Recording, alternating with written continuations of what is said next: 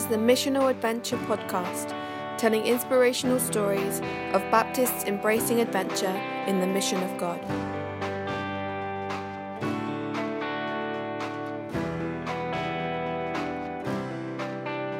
This is the 17th episode of the Missional Adventure podcast. Sarah and Barney Barron talk about their call to Looe in Cornwall. Having previously pioneered a new church community in Portsmouth, they unpack the principles behind their new role as missional listeners and what it involves. You can get future episodes as soon as they're released every 2 weeks by searching for Missional Adventure in your favourite podcast provider or on your smartphone or tablet. Or visit our Facebook page by typing in Missional Adventure and post on social media with the hashtag Missional Adventure.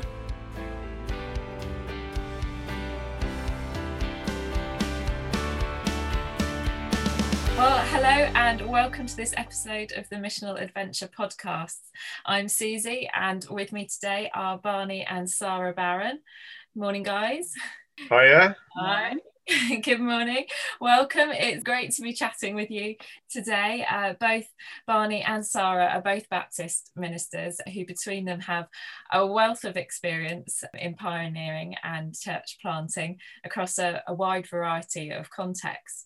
But today we're hopefully going to be hearing particularly about your most recent journey in moving to Cornwall a couple of years ago as missional listeners, and looking forward to hearing you explain that a little bit further and what's been happening for you guys over the last couple of years.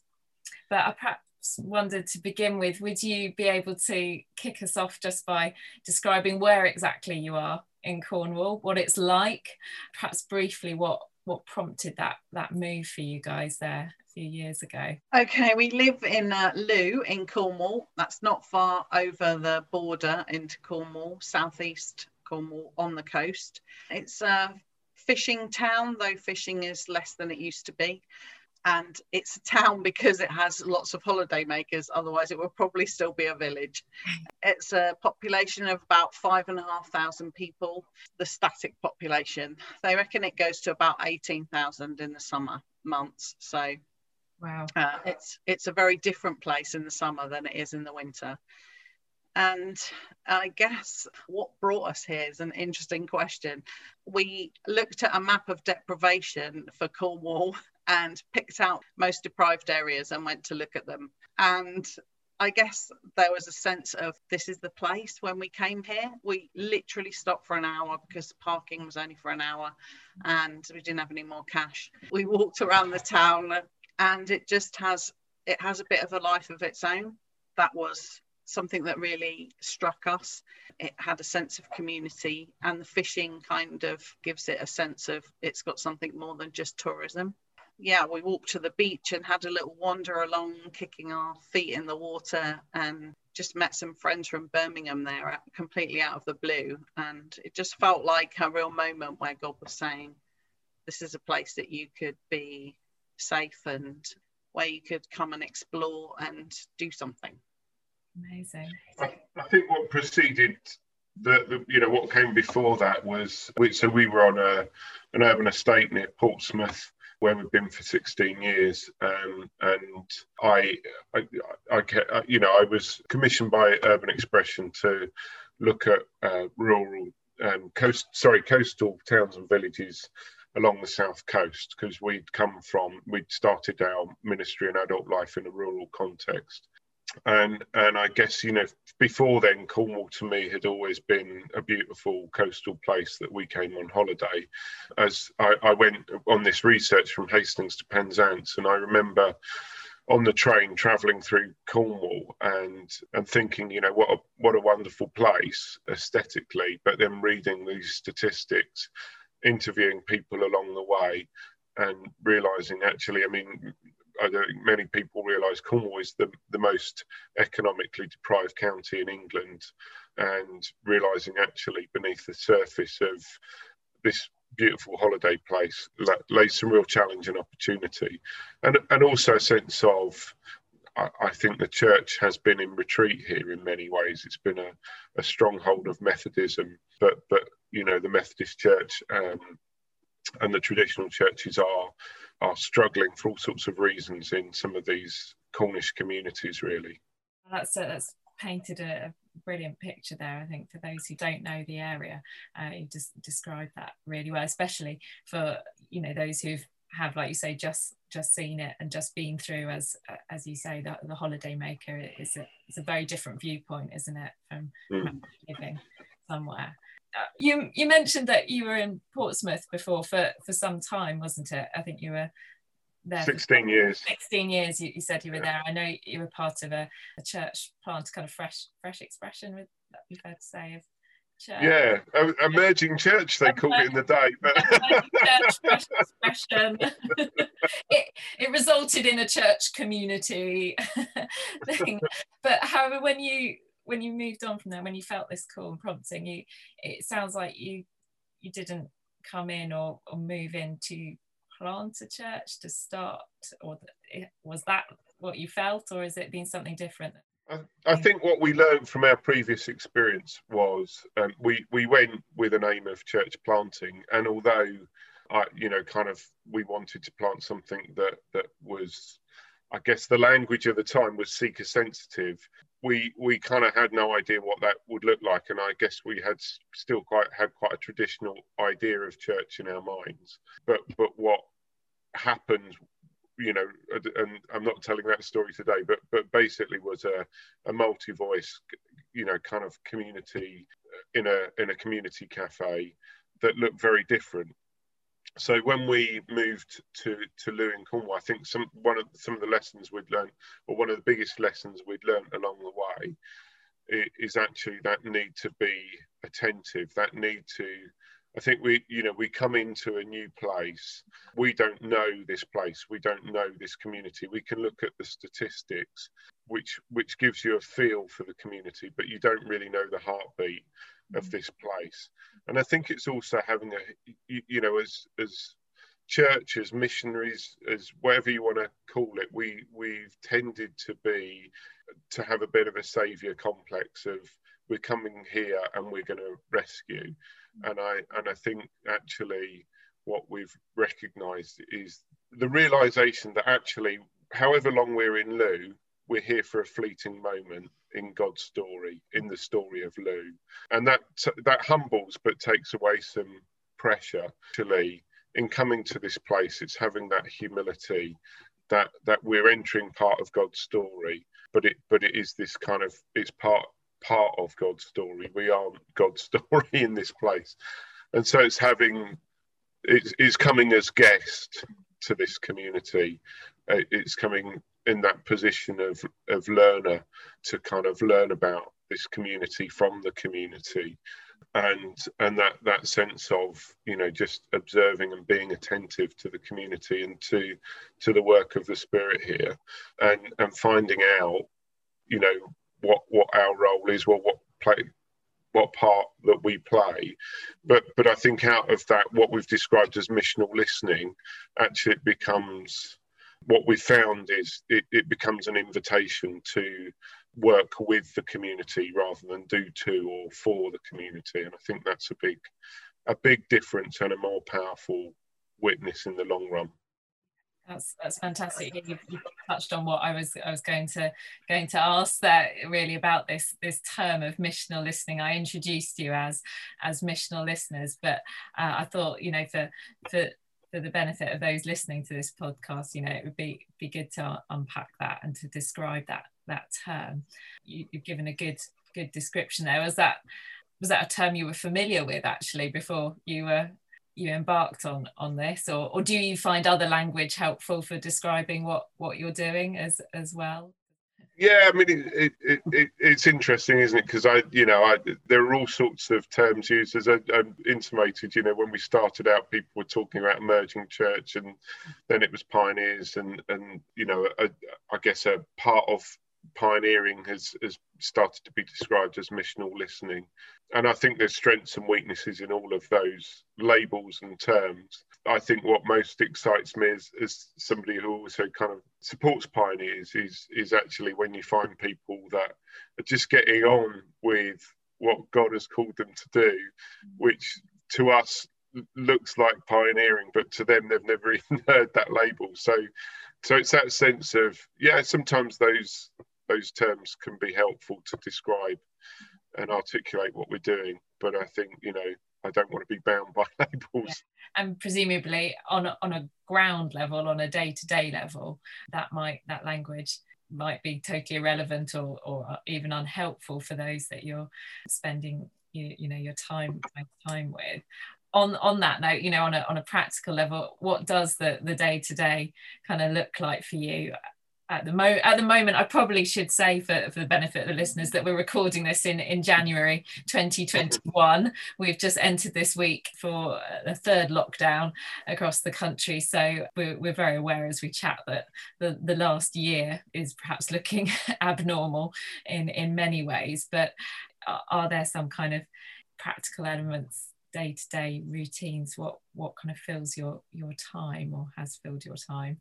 I guess when we came, we just spent time being local, you know, walking to the town, buying food in the town, just getting to know people, introducing ourselves to some of the people that might know what the community was like, and asking them about what it's like to live here and what some of the joys and concerns might be in this community, which I guess some of which you can see through the statistics. There's a lot of single home around here. There's just one person living in a place. So then you can see that maybe there's issues of loneliness and isolation, which there definitely is. But also there's kind of a difference between what goes on in town and what happens up on the top of the hill, which is where most of the people who service town live, because they can't afford houses that are in the town where it's pretty.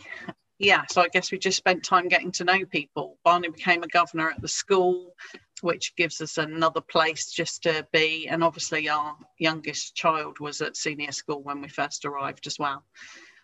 We learned about the place, not just through the people, but also through just recognising where things happen, who's important in town, who are the gatekeepers and the people, you know, who are going to be the people of peace who help us to fit in, feel part of the community. So we got involved in groups and just, you know, what's already happening. And my favourite of those, though it hasn't been meeting very much over the last year, is a knit and natter group, a group of older ladies who all, for different reasons, are on their own, and none of them have been able to teach me to knit, but they said I was really good at nattering, so they let me stay. And that's been a great place, but all sorts of things have come about on the way, which have filled our time. Yeah, and before the first lockdown in March, we were so out of our listening, we'd kind of come across the fact that there was a real lack of youth provision, and we both have a background in youth work, so thought, you know, maybe this is something that we could involve ourselves in. There was one youth club running. It wasn't very good and it was understaffed and under-resourced, so I offered to kind of serve there as a volunteer. And just after all my sort of DBS and stuff had come through, they then shut the doors. That was December 2019.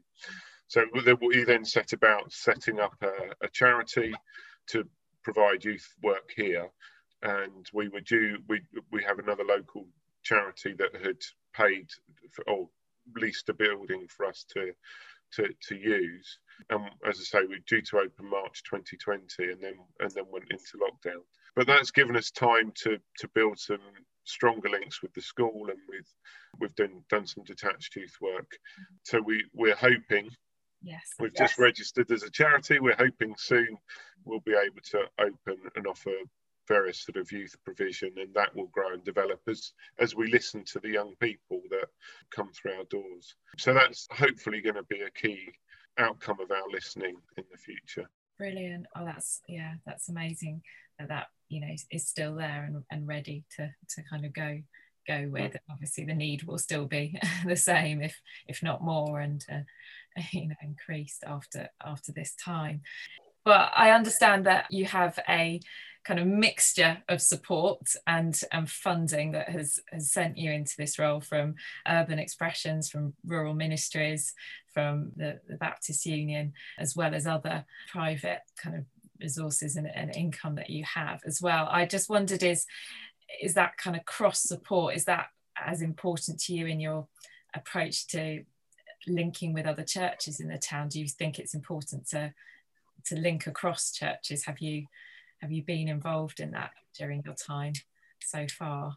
Yeah, absolutely. So I mean, in terms of the financial support, I think, you know, it gives us a freedom. We're not kind of linked to one source of income. And I think, you know, what we've seen, one of the challenges for a lot of pioneers, I think, is you know, kind of a short term, you know, often 5 years of full-time funding from one stream, and it kind of feels like a cliff edge when you get to the 5 years. And I think any pioneer would know it. In these days, it takes a lot more than 5 years to, you know, you're just getting going. So, but also actually what, you know, in terms of support, that means all sorts of things, doesn't it? And actually, in our connection with rural ministries and urban expression and the Baptist Union and locally Saltash, or more locally Saltash Baptist Church, and individuals that support us and are part of the team, I guess, in that sense, I think grows and strengthens who we are and what God is doing in this place. In terms of locally, we were very clear that even before we came, we contacted local church leaders, and there's a local Christian charity called Rusty Bucket, and we really wanted to engage with them and find out, you know, how we could serve with them rather than them feel like we're coming in as competition. We found a real welcome. So there are two established churches, an Anglican parish church and a Methodist URC church.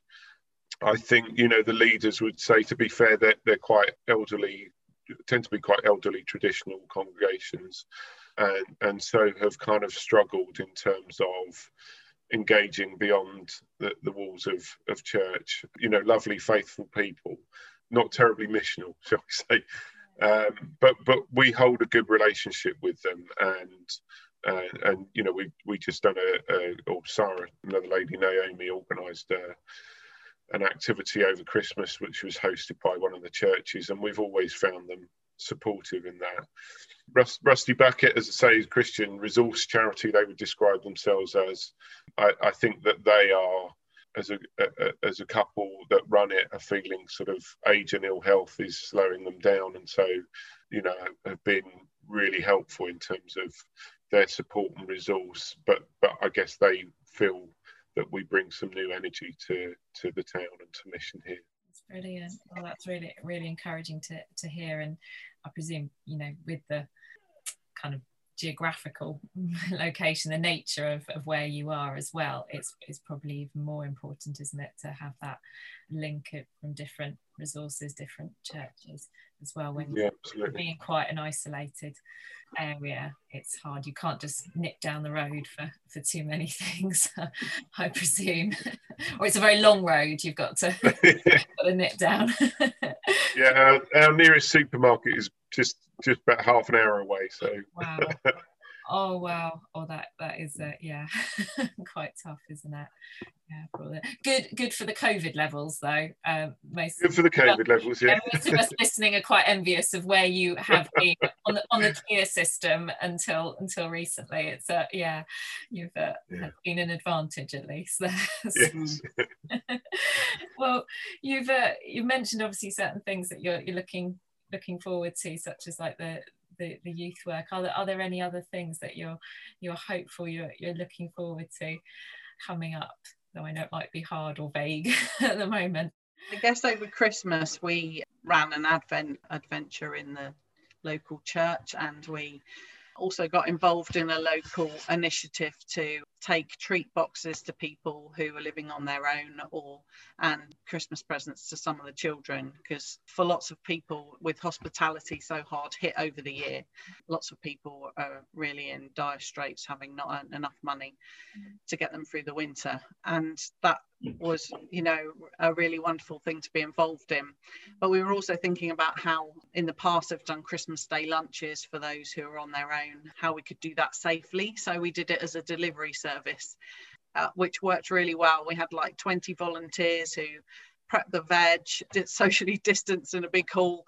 And then on Christmas Day, you know, a person came and delivered to a person so that they could give them a little bit of time, you know, just brighten their day and bring them food that was hot and ready to eat. And out of that, the community's been running some kind of meals on wheels, I guess, but just for a few folk since lockdown. They saw the necessity for that, either when people were sick or on their own, or families who were in need. And they're wanting to expand that work, and so they're asking for someone to coordinate it, and they rang me up and asked me if I'd be interested in doing that. And so that's a great opportunity to really meet with those in the community who are marginalised, which is always it's easy to get to know the people who are personable and out there, but it's much more difficult to meet those perhaps who find life a bit more challenging. So I'm kind of excited about that project. So they're looking to, at the moment they deliver to 17 people, and they're looking for that to be more 35 people. So that's an exciting thing.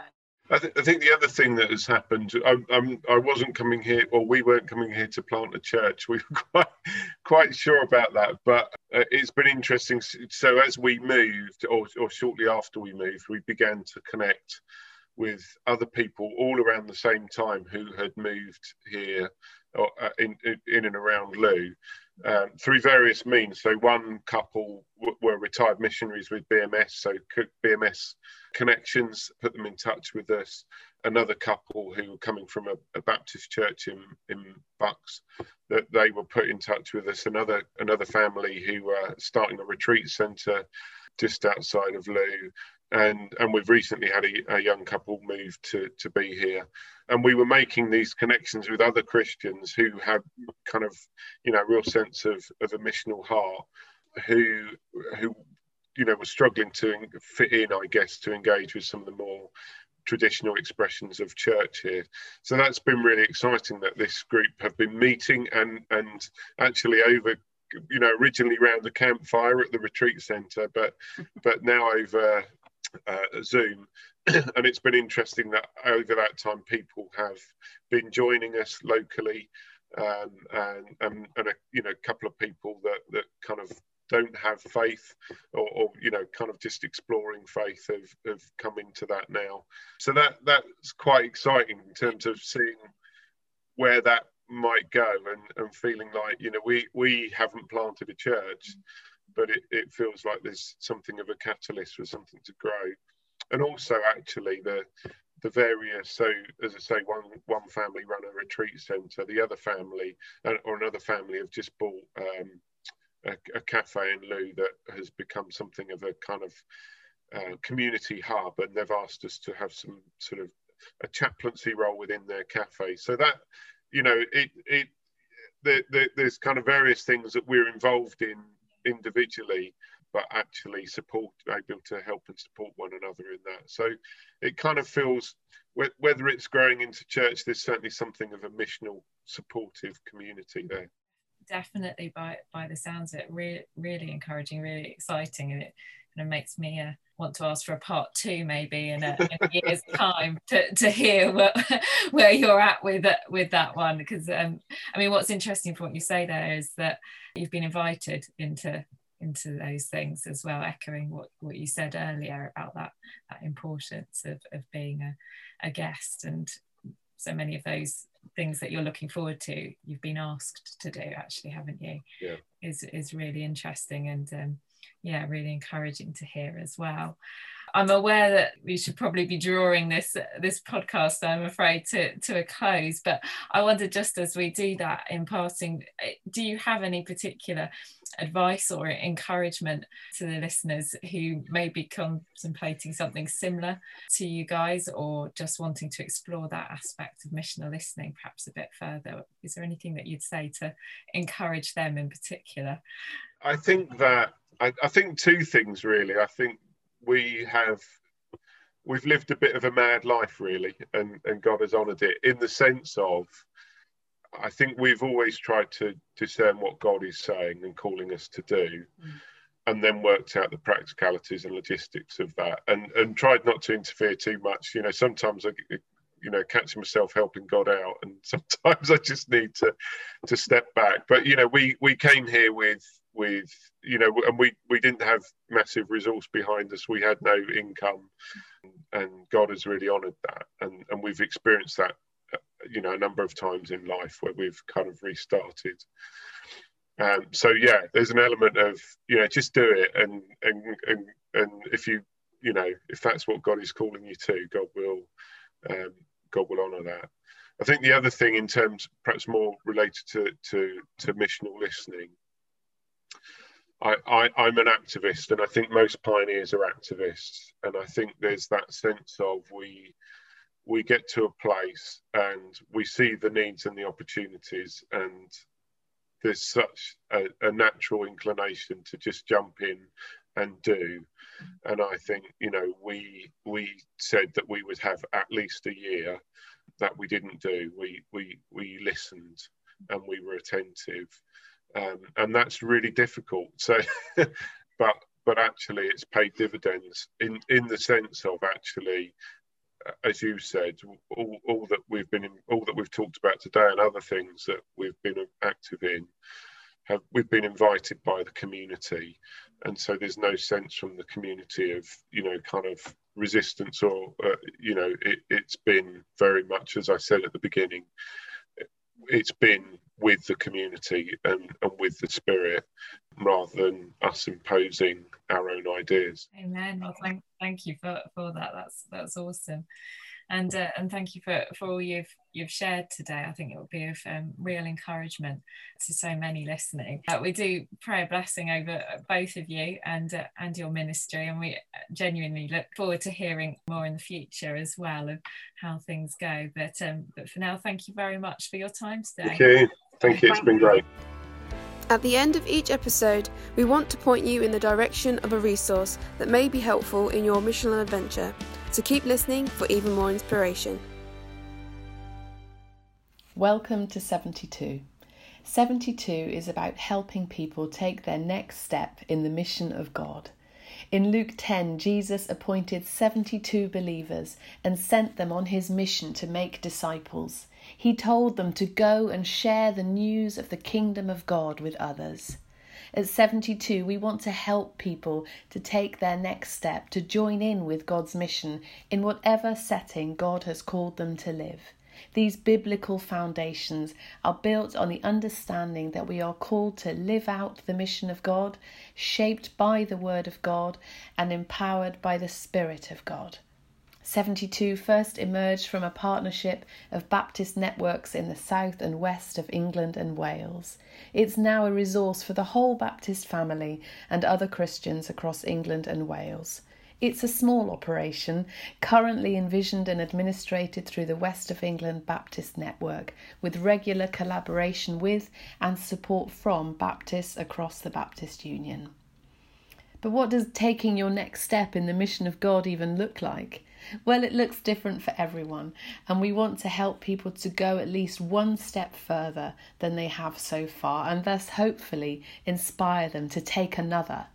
Our vision is to be a catalyst for a missional movement that sees more and more people going and sharing the good news of the kingdom, that good news being Jesus.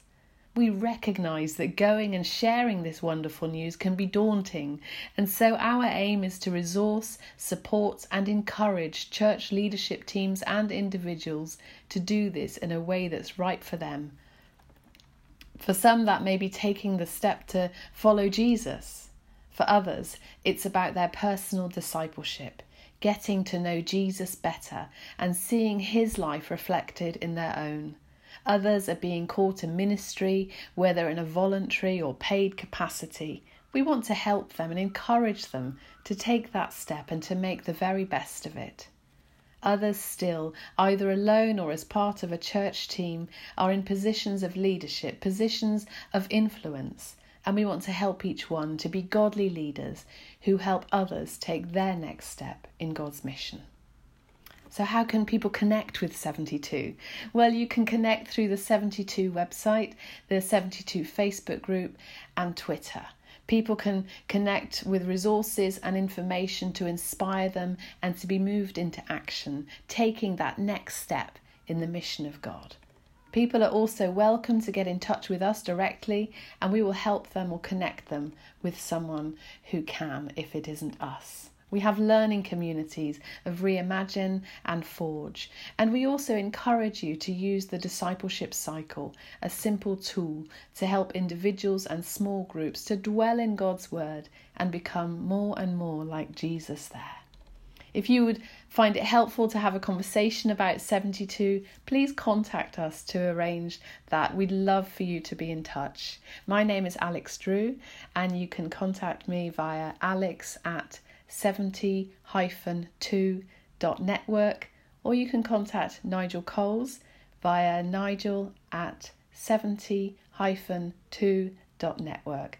We look forward to hearing from you and hearing how God is leading you to your next step in God's mission.